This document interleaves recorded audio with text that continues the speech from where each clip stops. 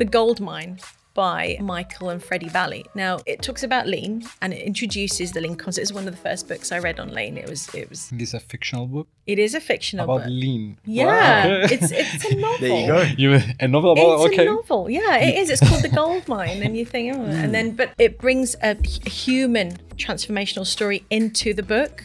So it talks about the black and white principles, the technical stuff, but it brings them to life in a story. Non-fiction books can be quite dry. There's a lot to digest and there's a lot of great information out there. And I'm just thinking, what's the easiest way for me to digest and analyze that? And that human story or the reality or anecdotes are what brings them to life and kind of embeds them in your psyche. And you think that makes sense. On today's episode, we sit down to talk to Annie Mamigonian. We'll be discussing Lean Six Sigma, automation, and continuous improvement. Enjoy the conversation, and if you do, don't forget to subscribe to our YouTube channel if you want to hear from CX experts across all industries. Let's get into the episode. Okay, welcome back to another episode of the CX Insider podcast. I'm your host, Octavian, and I'm joined today with Annie. Would you like to tell us a bit about yourself? What is it you do?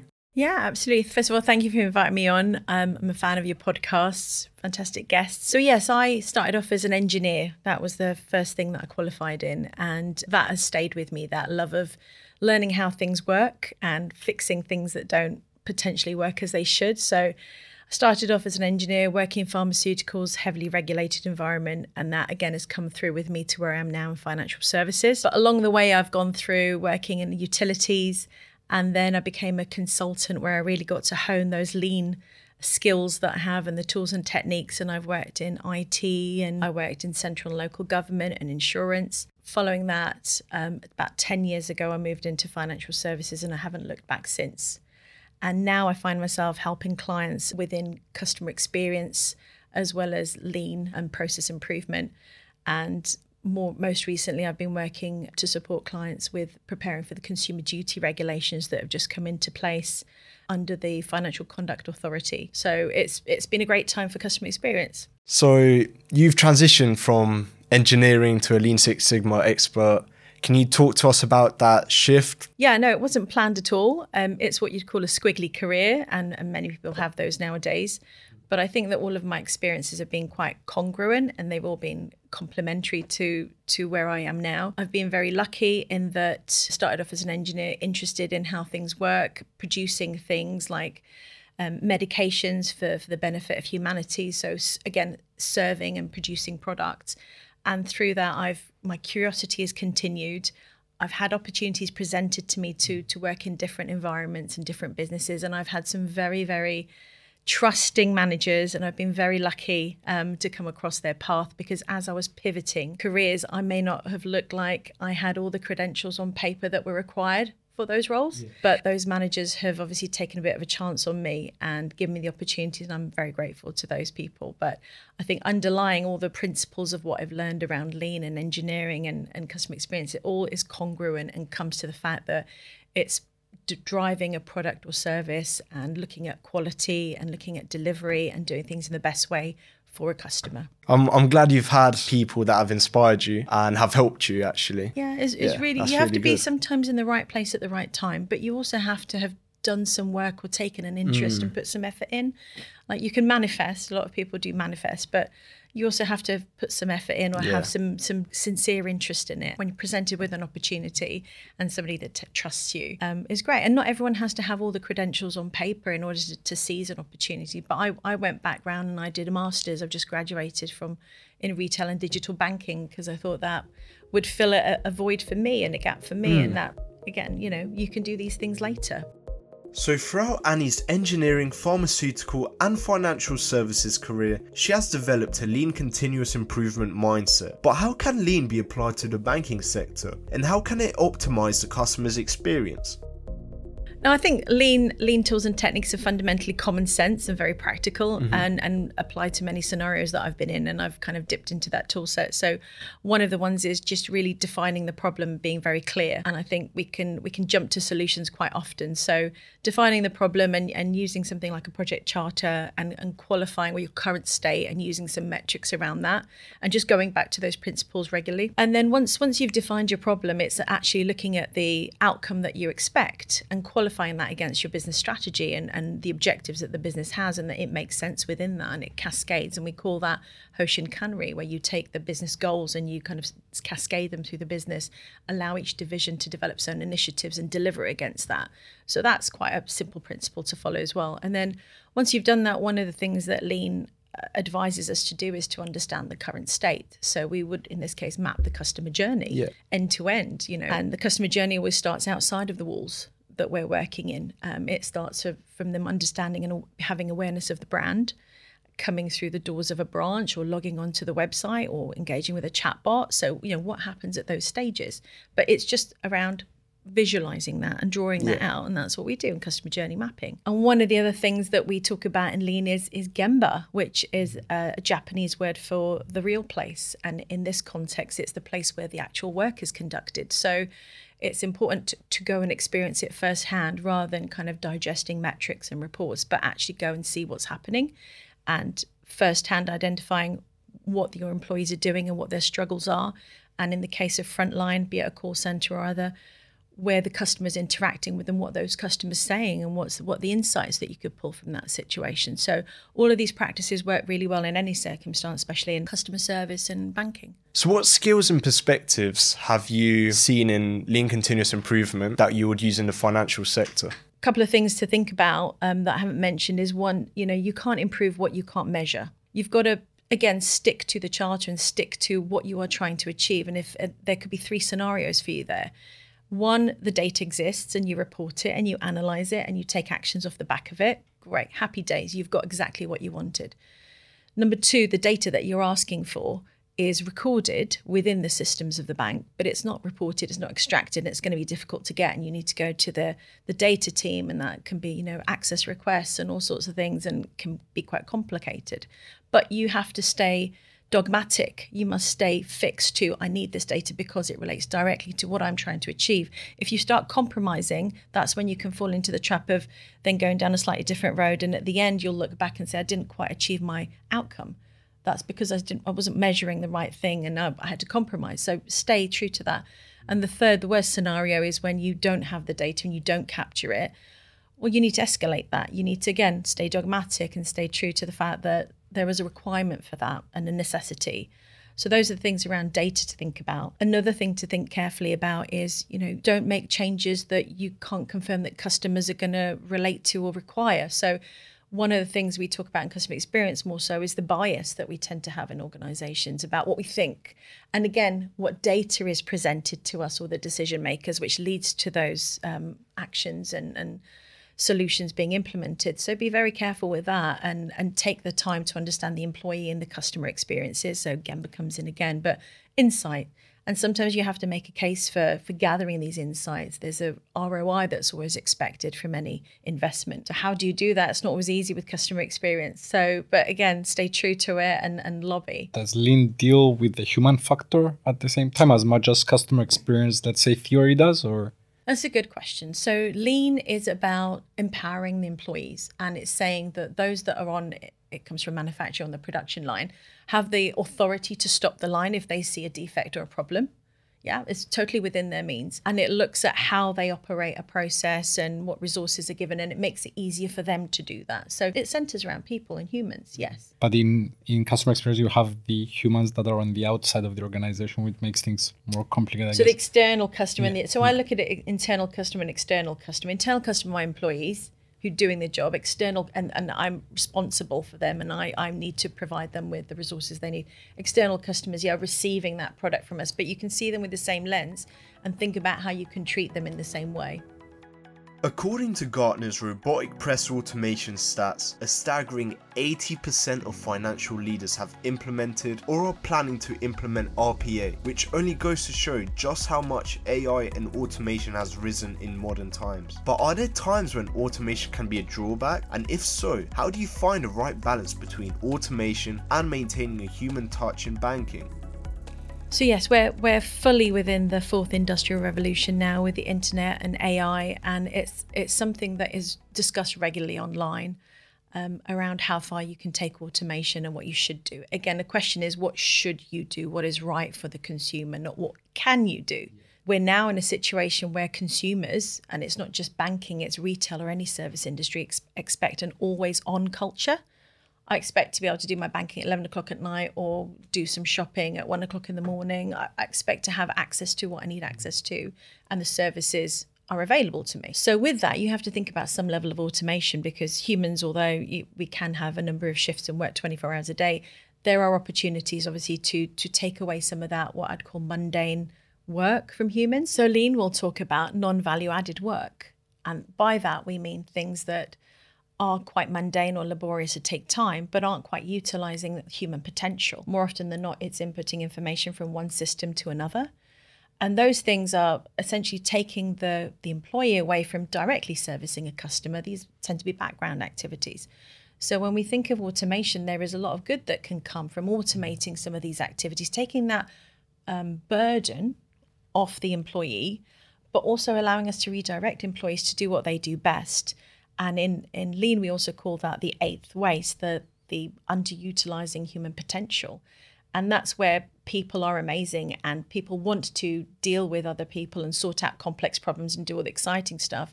They don't want to sit in the back office and update one system's information to another. They want to be directly on the front line or directly dealing with cases that are the most interesting and sorting out human problems.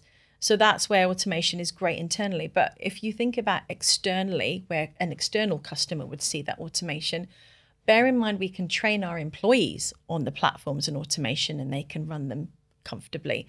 An external customer, a consumer, has not been trained on your platform and they need to navigate that. And if it's the first time, it can be quite overwhelming. But more so, I think, where it can be a drawback or a challenge is when you have vulnerable customers. And under the Financial Conduct Authority's definition of vulnerable customers, they talk about people with physical or health issues. They talk about consumers who might have low financial resistance. So an unexpected bill can be a shock and kind of topple a situation. Also those who've had life events recently, so bereavements and all sorts of things. So all of these can affect how a consumer is working with your platform or working with your agents. And one of the key things there as well, especially in financial services, is cognitive challenges that a customer may have with understanding or comprehending financial matters. So how do you, if a system is automated or an interface is automated, get that insight or get that information that this customer needs extra help? And how do you therefore put in place triggers to reach out to them by a specialist team ideally, or how do you support them? And again, goes back to redirecting the resources that would have been used doing some of those non-value add tasks to redirect them to customer facing tasks or customer support tasks. So automation can be beneficial internally to release those resources. Externally, just think about your demographics and your different segments of customers and think about those vulnerable customers and how do you support them in interacting with you. But as we've already said, that always on culture is quite demanding. So self-service is an important aspect of any service industry to offer that. So for example, you forget a password. I don't necessarily want human interaction to deal with that. It needs to be a quick, efficient transaction. I need to get my reset password and it needs to happen instantaneously and I need to get back online. I want to do what I need to do immediately, and a conversation can sometimes slow that down, or a phone call. It's basically, so there's opportunities there where automation absolutely is demanded these days from a customer facing point of view. When Lean is used, it's important to create an optimal working environment for all employees, otherwise known as hygiene factors. But what does the term hygiene factor actually mean when it comes to customer engagement, and what are some examples of it being used? So hygiene factors have come about through a lot of research and study. So I first came across it through the Kano model, which was developed in 1978 by Professor Noriaki Kano. And his work was based on the theories by Frederick Hertzberg around employee satisfaction. And he identified things that were hygiene factors or non-negotiables for employees that would lead them to leave or be uncomfortable with their working environments if those things weren't in place. And at the other end, and the Kano model reflects this as well, there's certain things that customers expect because they see it all around them with your peers providing those services and expectations, and would cause them to walk or complain. But the other flip side of that is your delighters and motivators. So things that you can add that can delight and further excite customers. But if they're not there, that's fine. Customer doesn't grow to expect them. But what happens over time is those delighters shift downwards on the chart and they become hygiene factors. For example, a call center, I want extended hours. I want 24/7 call center for my financial services products. What if I need something and there's something online that doesn't work out for me? Another one would be a mobile app. What financial institution doesn't have a mobile app? 24/7 access, ability to pay bills, make payments, check my balance, the basics. And there are obviously additional insights and features that have been added to mobile banking, but there are some basics. And if they don't exist, you will either not take up contract with that vendor or you will complain, because you expect to see that there. And that's what we mean by hygiene factors, these expectations. And it might not be just within your industry. So banking is a service industry. And so you need to look at the entire service industry. You need to look at retail and see what they're doing and how they're relating to their customers and managing their customers' transactions and life cycles, because they will come to expect that from you. Can you talk to us about some expectations that you've seen customers have that need to be implemented into the industry? Neobanks have launched and they've challenged a lot of customer expectations and they've led to a lot of hygiene factors being implemented. And that's because they've had to innovate. Where you don't have a high street presence, you have a problem. So the smartphone has become invaluable to consumers as we've shifted from using home desktops to having our smartphones with us majority of the day. Has meant that becomes a hygiene factor and expectation. From digital cards, we've then gone into virtual cards. So where the card number changes every time that you use it online, and that protects you. It's a security feature. So there's certain things like the digital cards and digital wallets that's going to be an expectation. Not every financial institution does that at the moment, but it's something to think about. But as we've said before, don't just look within the banking sector, look broader into the retail sector and what those interactions are looking like and what those features of products are looking like. Then surely an opportunity to implement something like an LLM model and surmise. And I would just go to my bank's website and I would say, look, I want a mortgage holiday. Can I get one? Who do I call? What's the link? Rather than scrolling through FAQs and search functions, I could just ask that question and get that answer. Yes, you can. 3 months is the maximum. Here's the link you need. Fantastic. Think about the opportunities for vulnerable customers that struggle, customers that are struggling to read that or manage or use your interfaces. Think about how easy that could be. Add that into an audible response as well. The world's your oyster. But it's that kind of technology and those opportunities, I think, that we can bring in. But it's, lots of questions about should we or shouldn't we? But I think there are opportunities with that kind of technology and surmising and personalizing and making it easier for consumers to do what they need to do. Using lean principles is crucial to improving customer experience. So what are the steps that leaders in the banking industry should take to help them achieve optimal continuous improvement? There's a lot of papers out and a lot of research about why transformations fail or culture changes fail and initiatives fail. And they do talk a lot about leadership and the role modelling of leaders and the importance of role modelling of leaders within this context. I think the first thing is, that commitment to a customer-focused culture and customer-focused business and role modelling that and portraying that.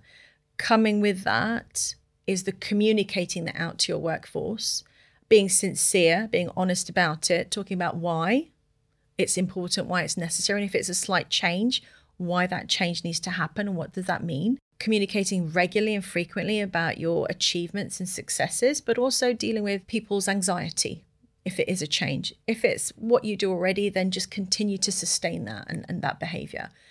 The next thing you need to think about is making sure you're getting close to your customers and your employee experiences and keep close to that.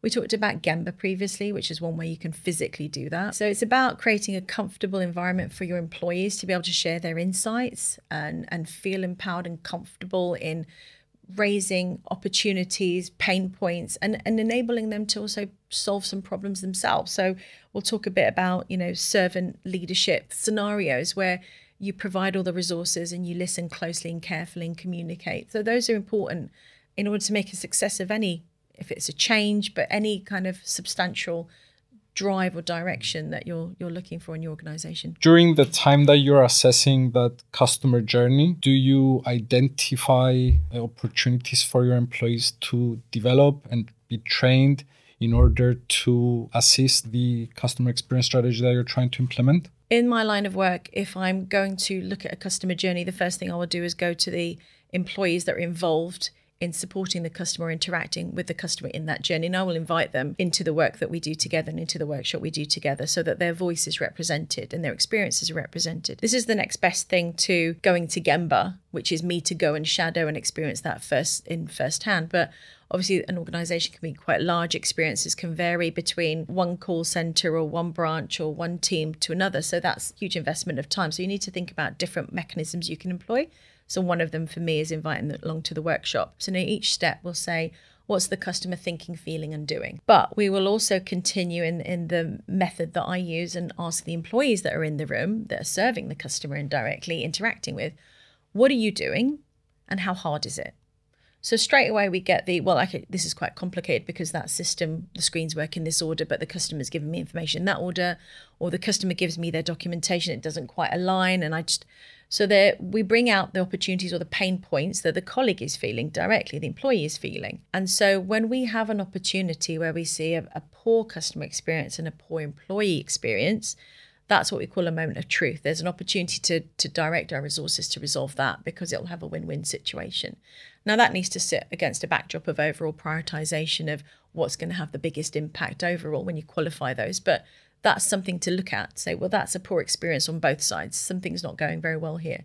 So that's the mechanism that I use. It's always easy to look at your internal processes and find opportunities. So Lean, we do process mapping, for example, and I tend to do a bit of process mapping alongside my customer journey, and I'd go and speak to those employees and I understand what is it they do. So A, B, C, D, E, F, G. What are the steps you undertake? And again, what are the challenges? What are the opportunities from your point of view? So I build up quite a good picture. But I think the customer journey mapping just brings it together the way that I do it. And we have the outside in and inside out view. We're lucky enough to have the employee in the room, however, and it might be a great experience for the customer, but a poor experience for the employee. The customer won't see anything. So that's great. Good customer experience, happy customer generally. But that's where we drill down into the employee has got some challenges here and it's making it very difficult. And that can have a knock-on effect. We've talked about employee morale, which then affects customer satisfaction, which then affects employees' satisfaction at work and a number of things. So I think it's really important. But that's how I tend to bring it in. I'll go to Gemba or I'll bring those employees in directly. So Annie has gone over many business strategies, talked about moments of truth and lean process mapping. But what advice would Annie give others that are engaging in their own companies to implement such strategies? There's always going to be a challenge with resources available to complete projects and run customer experience initiatives. And the main challenge is not just the people, it's the budgets, it's the money that you have to spend. And that comes to all of us and it's a challenge we need to work through. But if it was your money, if it was your own money, what options would you exploit before you went out to external vendors or started spending that capital? What resources have you got? And I think I've learned over time that there are different ways to approach these things, but the most important element is don't wait too long and have an all singing, all dancing feature released, because the market will have moved on, consumers would have moved on, and people are tired of waiting. So again, working in an agile manner and looking at minimum viable products. So what's the minimum you can do with the resources you have now, but it will still create an opportunity for customers and solve a problem for customers. What are those things you can do? Is it free? Minimum of spend? And think about phasing. But again, if you work in an agile manner, that all comes to you naturally. You release small increments and you create those little incremental changes that customers are looking for. And one of the things to consider is what resources do you have in-house already? So what systems that you're not exploiting? So for example, Microsoft Dynamics and other vendors are available, has got its own automation inbuilt. So Power Automate, you can automate workflows. So those are some technologies that you can use. And what's the minimum viable product? What's the simplest, easiest way you can get some sort of step change in place? And then when regarding workloads, there's a lot of things we want to do. We've got lists as long as our arms, and some of them will be lucky enough and we'll get some funding for. But it's a side effect of being involved in something that you're really passionate or engaged in and thinking about opportunities and collaborating. So, and again, going back to your business strategy and your business objectives, why am I doing this and Does it make sense? What's the minimum viable product? What's the minimum I can do? What's the incremental change? What's relevant now? And then just prioritize. You've transitioned from working for companies as a CX executive to being now a consultant, helping other companies to improve their CX strategies.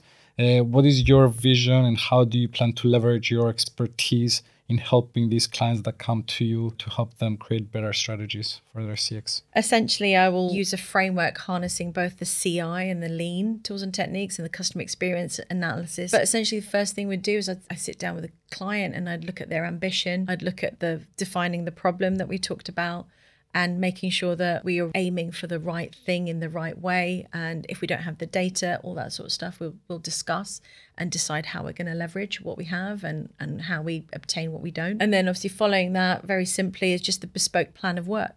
What is it? Depending on what the customer's looking for, there's a combination of internal processes and external contact points digitally through the contact centers and through any face-to-face interactions. And we'll look at that and exploit those opportunities and create action plans. And again, talking about incremental change, but then the kind of transformation culture or change culture requires some sort of capturing of hearts and minds and taking the employees with you. So there's an element of that, again, that I would affect. And then overall, depending on the client's requirements, there's a whole set of operational management techniques we can employ. They're quite heavily talked about in lean, but in any operational environment, we talk about daily stand-ups.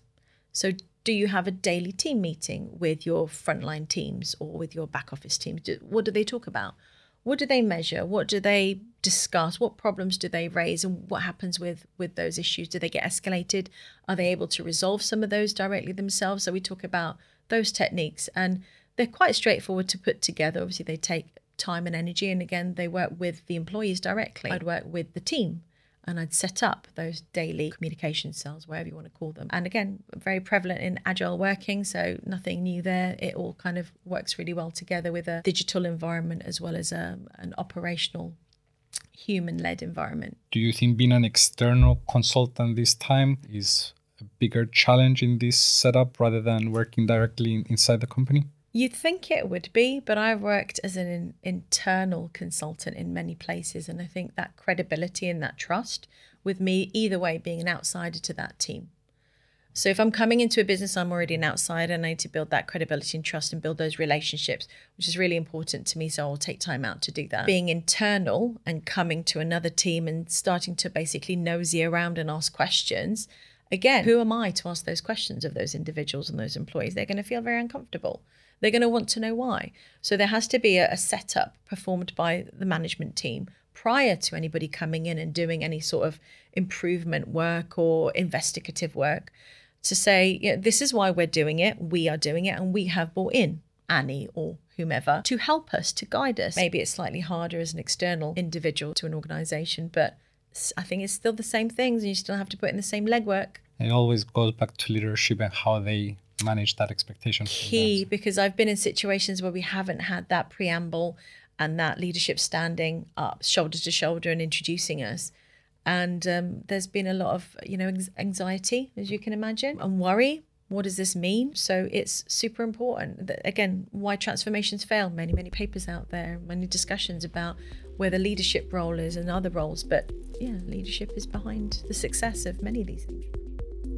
And that concludes the end of the episode. Thank you to everyone for listening. If you enjoyed the episode, please don't forget to give this video a like. It means the world to us. And most importantly, it shows us that you like this content. And by the way, this podcast is sponsored by the global leaders in CX software, ACF Technologies. Let's get into some quick fire questions. So Annie, what's your favourite book? There is one book that has stayed with me and I've quoted it through my career. So The Gold Mine by Michael and Freddie Bally. Now, it talks about lean and it introduces the lean concept. It's one of the first books I read on lean. It was as we were going through the transition, I got into that theme and I thought this is fantastic. That book talks about the principles and it talks about a retired sensei, lean sensei that comes out of retirement. He's helping this manufacturing business kind of transform where they are and they're failing on quality and delivery and losing money, and it brings a human transformational story into the book. So it talks about the black and white principles, the technical stuff, but it brings them to life in a story, and a story that you can kind of align to and understand, and the human part, which is important for me to have that human element in everything that I do. It brings it to life and talks about how they overcome and work together and collaborate, and the story takes you through to the success. This is a fictional book It is a fictional about book. lean. Yeah, Okay. it's a novel. There you go. A novel about It's a novel. Yeah, it is. It's called The Gold Mine, and you think, and then, but non-fiction books can be quite dry. There's a lot to digest, and there's a lot of great information out there. And again, I'm just thinking, what's the easiest way for me to digest and analyze that? And that human story, or the reality, or anecdotes, are what brings them to life and kind of embeds them in your psyche. Yeah. And you think that makes sense. So if you're to interview anyone, who would it be? Alive or dead? If we go back to dead, because there's a lot more people, Yeah, a lot more pool. populace there. I think somebody that's really interesting and goes through the same kind of curious and variety of things that I'm interested in as well would be someone like Leonardo da Vinci. Okay, I mean, that's a good one. Artist, inventor, engineer. There's so many things that he just turned his hand to, always curious about and interested in. So it's interesting to speak to someone like that and say, well, what drives this? There's so much. There's infinite possibility of things you could do or be. And you kind of trumped so many of them. How? How did you find the time? How did you offset that? What happened with family, friends, and the rest of your life? Did you have to shut that down? How did you balance it? So I think that would be interesting. The world is full of exciting things. How do you balance that with also trying to have a life and relationships? How does that work? What's the best advice you've been given? It's one that I don't always take, but I know it to be wise, and it's to be patient. Mostly from my dad. But yeah. What was the last place you went abroad on holiday? It wasn't. I'm gonna have to phone my husband. I can't remember. Phone a friend. Oh no! My favourite ones are the ones that stay in my memory as the best times we've had. Would be going to Armenia. Food, weather, friends, family. Those are the things, the kind of the human elements that stay with you, and the experiences that you've had. Everything seemed to gel and work really well, and everyone was having a good time and feeling comfortable.